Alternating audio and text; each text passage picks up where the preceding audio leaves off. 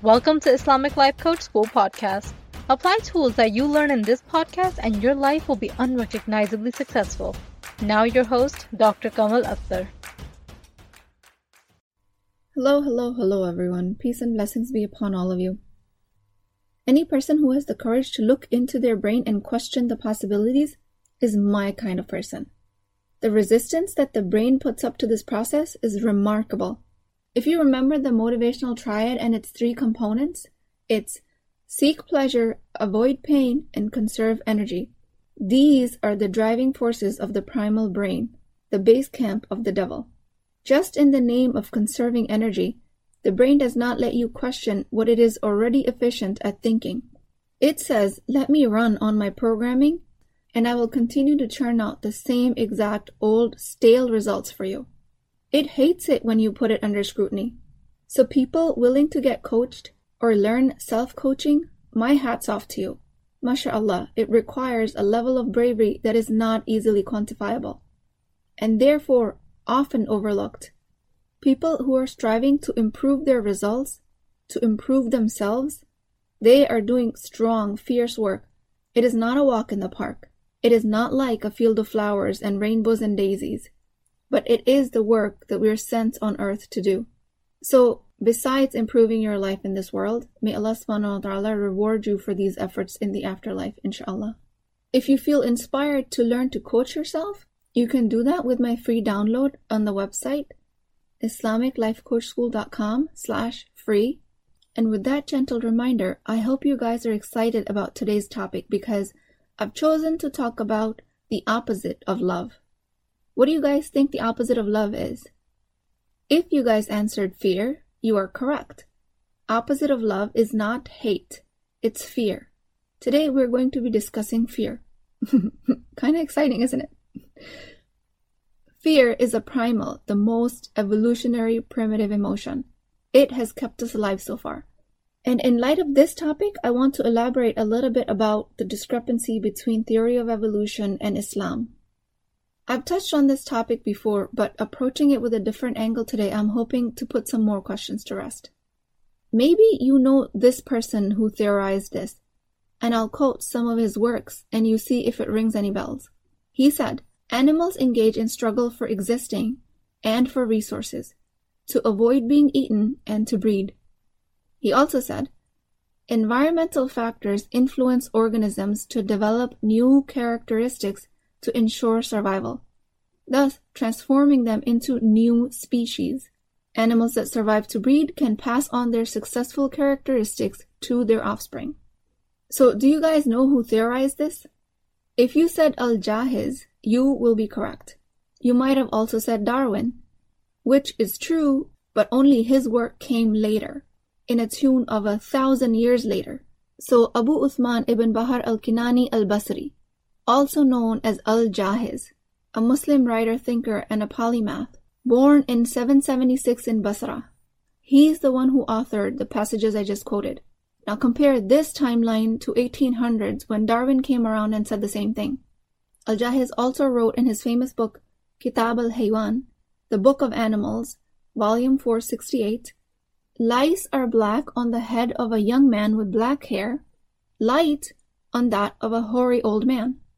He used head lice to study microevolution, to show changes from one generation to the next, in the same species. So, in this case, he used the example of head lice. Every time I use that word, it makes me want to itch. But that's the burden on my nervous system, not yours. That's my primal fear right there. And I'll gladly keep it. Anyways, I digress. Coming back to the topic. Microevolution is basically a study of how one generation differs from the next, and scientists still use this technique mostly with fruit flies. So when Darwin came along and said the same thing a little over 1,000 years later, Muslims outright rejected it because there's no doubt in our tradition, and much more heavily from the ahadith, that our tradition emphasizes that we came from Prophet Adam and Hawa alayhimus salam. So to connect this seemingly gaping hole between these two thoughts, I'm going to reference an article from Dr. Nazir Khan from Yaqeen Institute. The article is titled Human Origins Part 1 and 2. And for a relatively short article, it can be a dense read. But basically it says that consider that during evolution from monkeys, right when humans were supposed to have evolved from their parent species, he says, and I quote, God miraculously inserted the children of Adam. Then he gives an analogy of dominoes. He says, imagine that every change in species during an evolution represents a domino toppling over. But right when humans were supposed to emerge from Adam and Eve, radiallahu anhum, right when they were sent to earth, that domino was placed independently of the other dominoes that led up to this point. And that gave rise to the human race. And it seemed like it was all the same process all along. He says, and I quote, an onlooker arriving at the scene and surveying the evidence would surely conclude that this domino was affected by the exact same process that caused all the others to topple. So I've spent a bunch of time trying to reword this topic so we can all understand it. And he also goes on to say that this evolutionary gap between the domino that represents humans on this planet, or the domino that led up to the point of the hominid evolving into something that looks like humans, the gap between these two dominoes is wider than one thinks. And he uses two examples for that. One is the development of language, which he uses as elaboration of meaning. No animal species is able to elaborate what they're thinking, and he uses an example of consciousness. These two factors alone cannot explain how humans evolved just by evolutionary theory alone. As an explanation, he also says that one theory does not exclude the evidence in our tradition. It is the sunnah of Allah subhanahu wa ta'ala to link everything on this planet with each other. We are in close relationship to everything on this earth. So to consider the basis of evolutionary theory, that we're related to hominids, or apes, or monkeys, is not far-fetched. We just have to be able to contemplate science for what it is.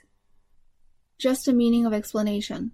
He says we're able to hold scientific facts there, we're able to observe, and our belief in our faith as it is handed down to us in Quran and Sunnah. They're not mutually exclusive. We just have to work on bridging the gap. And if we are unable to bridge the gap, it's not because our tradition is wrong, astaghfirullah. It's because our observational capacity of intellect is still limited, and we're still making new discoveries to find new answers and explanations. So when I address fear as an evolutionary force, I'm not excluding Islam. With this explanation, I had hoped to lay a strong foundation of how I approach my philosophy of coaching. So going back to the topic, fear as the most primal evolutionary force. It prevents us from taking action. It saved our lives once. Now in the modern world, it actually kills us. If we apply for a job or if we express our desire to marry someone, the rejection does not pose an actual physical threat. But based on our primal brain, that's exactly what it feels like. In this life, there are very, very few things that we genuinely need to be afraid of. Most of the things we're afraid of are not actually dangerous. Fear of loneliness, fear of abandonment, not making money, fear of failure, fear of vulnerability, fear of rejection. All of these fears prevent us from taking action. Fear is an unpleasant emotion caused by a belief that someone or something is dangerous. Fear serves us in genuinely dangerous situations, no doubt about that. But most of the time, this fear is being caused by a belief that is actually false. We never slow down to question it. Fear will actually serve us into avoiding heights so we don't accidentally slip and fall off. It serves us in avoiding walking into dark alleys during the night so we avoid getting mugged. It serves us when we lock the door behind us so our toddler doesn't run off into the street. It serves us when we pray to Allah subhanahu wa ta'ala to avoid the punishment. When fear does not serve us is when it leads to panic and we lose our faculties to actually get out of the dangerous situation. And this is what's happening to most of us. We are so afraid of fear that we don't slow down enough to question the belief that's causing it. Fear of not knowing what we're afraid of is actually killing us, which is quite the opposite of why it was created. It was only created to take immediate action so it can save your life. You detect a threat, you run for your life. This was meant to be extremely short-lived. But let's say we engage in acts of worship where the primary fuel of these actions is fear. We are burning the candle on both ends. Fuel of worship should be love. Love of serving the creation. Love of obeying Allah. Love and gratitude for your life. If you're only praying because you're afraid of the outcome of what will happen to you if you don't, then you'll burn yourself out. This negative emotion is not created to be a constant source of fuel of action. It was created to be a warning sign to correct your action. If you miss salah, then you're going to be afraid of the punishment and correct your action for the next time.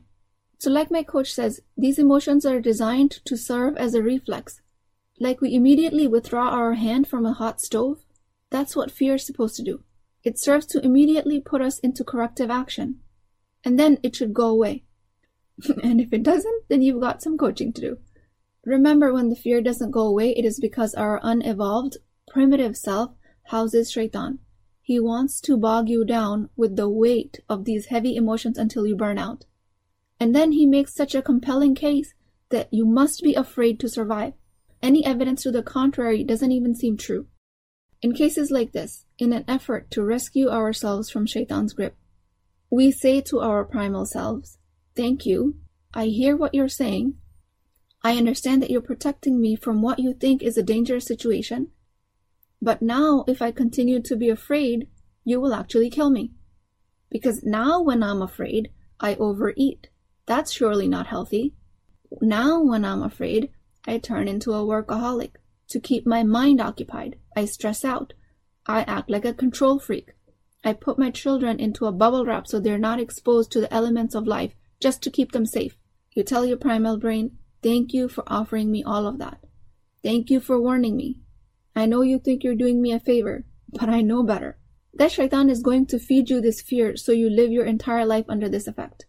And in the end, he's going to wash his hands off of you and say, it's written in the Quran, Surah Ibrahim 14, ayat 22.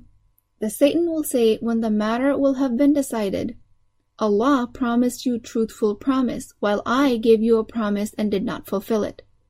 I had no authority over you, except that I invited you and you accepted my call. So do not blame me, but blame yourself. Neither I can come to your help, nor can you come to my help. I disown your associating me with Allah in the past. Surely there is a painful punishment for the unjust. Okay, this is scary, which is the correct use of the fear, by the way. We will live our entire life under the command of someone who will throw us under the bus in a split second. Most of the people of the world go to their graves never knowing there was another way to live. Do this work to come out of the grip of shaitan. And by the way, when I say the grip of shaitan, I do not mean that it's going to tempt me to go to a bar and start drinking, or mug someone for their money. It's going to tempt me to blame the teacher for poor quality of her education. It's going to tempt me into thinking that my house is inadequate. It's going to say, maybe I don't lower my gaze this one time. It's going to be very tempting for me to agree with someone who was telling me, "Did you see her with all of those purses?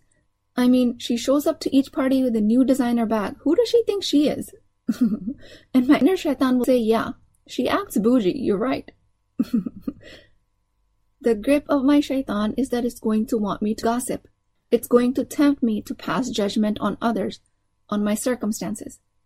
It's not going to tempt me to rob a bank, because it knows I'm not that desperate, alhamdulillah.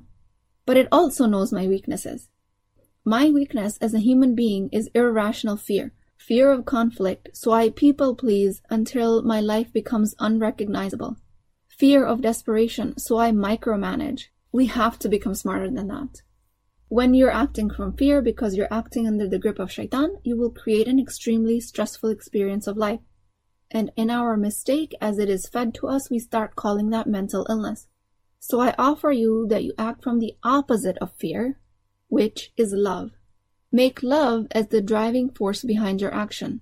That keeps you safe and is a much higher evolved power.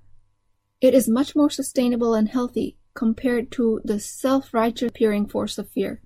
Brain is going to say, don't walk into the dark cave. And we say, thank you, brain, yes, that keeps me safe. But the brain will also say, don't apply for a job, because rejection in an interview will absolutely mean death. Just a little use of the faculty of your intelligence will tell you that that's actually not true. Nobody dies because they didn't get a second interview. That's just not a real threat. Apply for the job and face the rejection of the interview, knowing that you will not die, and you're actually doing it out of love. Love for making halal money, love for growth, love for being able to provide for your family, love for supporting yourself. Your experience will be so much more joyful and serene, and the results will be longer lasting. Thank you, forces of evolution, but I've got this from here. I will question and unearth my beliefs that are causing me pain, and I will debunk them, even if it takes me the rest of my life, and I will do that through coaching and self-coaching. Brain will say, don't make more money than your husband. What will people think? That's very disrespectful. I will say, thank you, primal brain. Thank you for inflating that fear out of proportion. But what you're actually offering me is simply not true. I can make more money because I want him to retire. I can make more money because I can, because I have the resources to, because I have the support, I have the freedom, and because I love him and my family. Use the fuel of love instead of fear. The opposite of love is not hate, it's fear.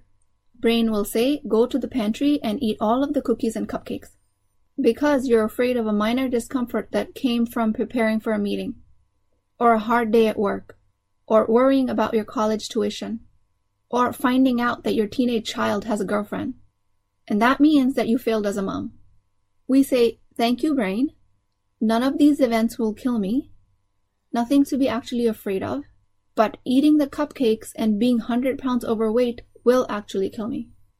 Most of us are afraid of unpleasant emotions when there's nothing actually deadly about them.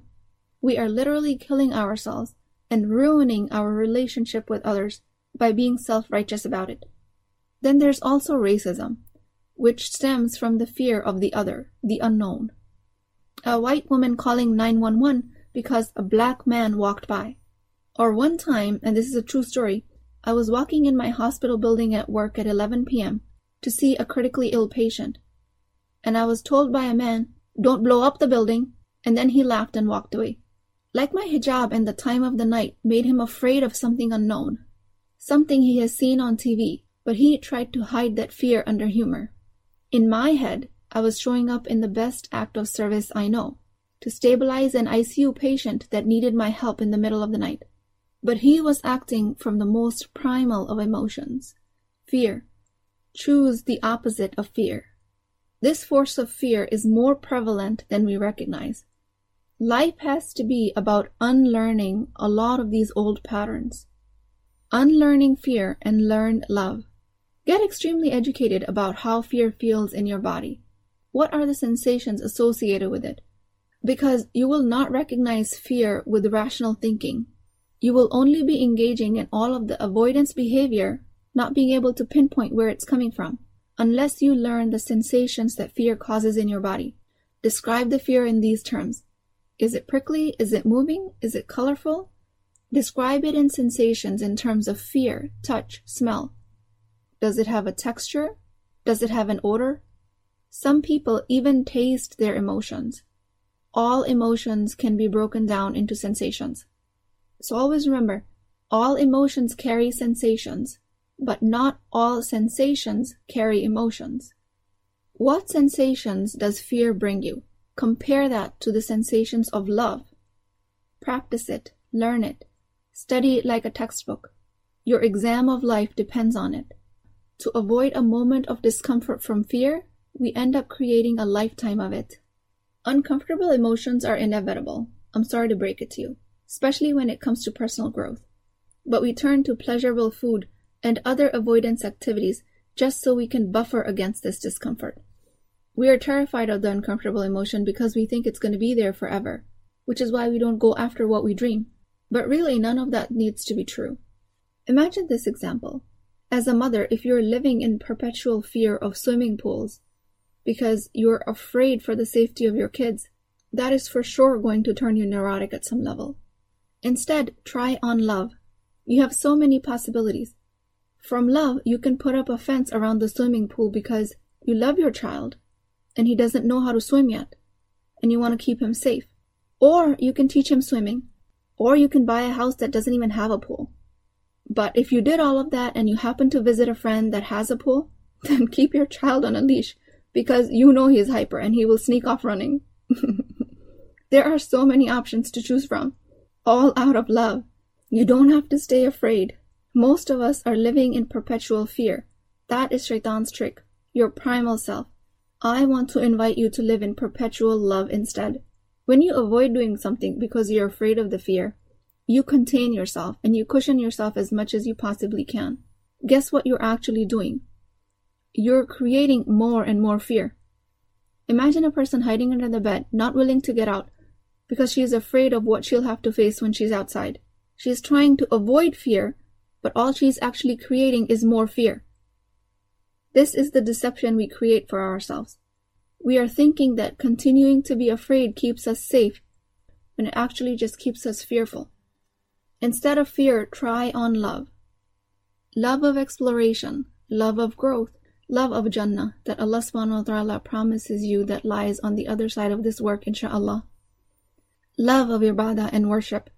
Love of being the servant of God in a way that fulfills your life's purpose, not in a way that shrivels you up and leaves you to wither away in a corner. If you hold any level of rejection to the ideas I present in this podcast, especially when it comes to Islam, I totally respect that.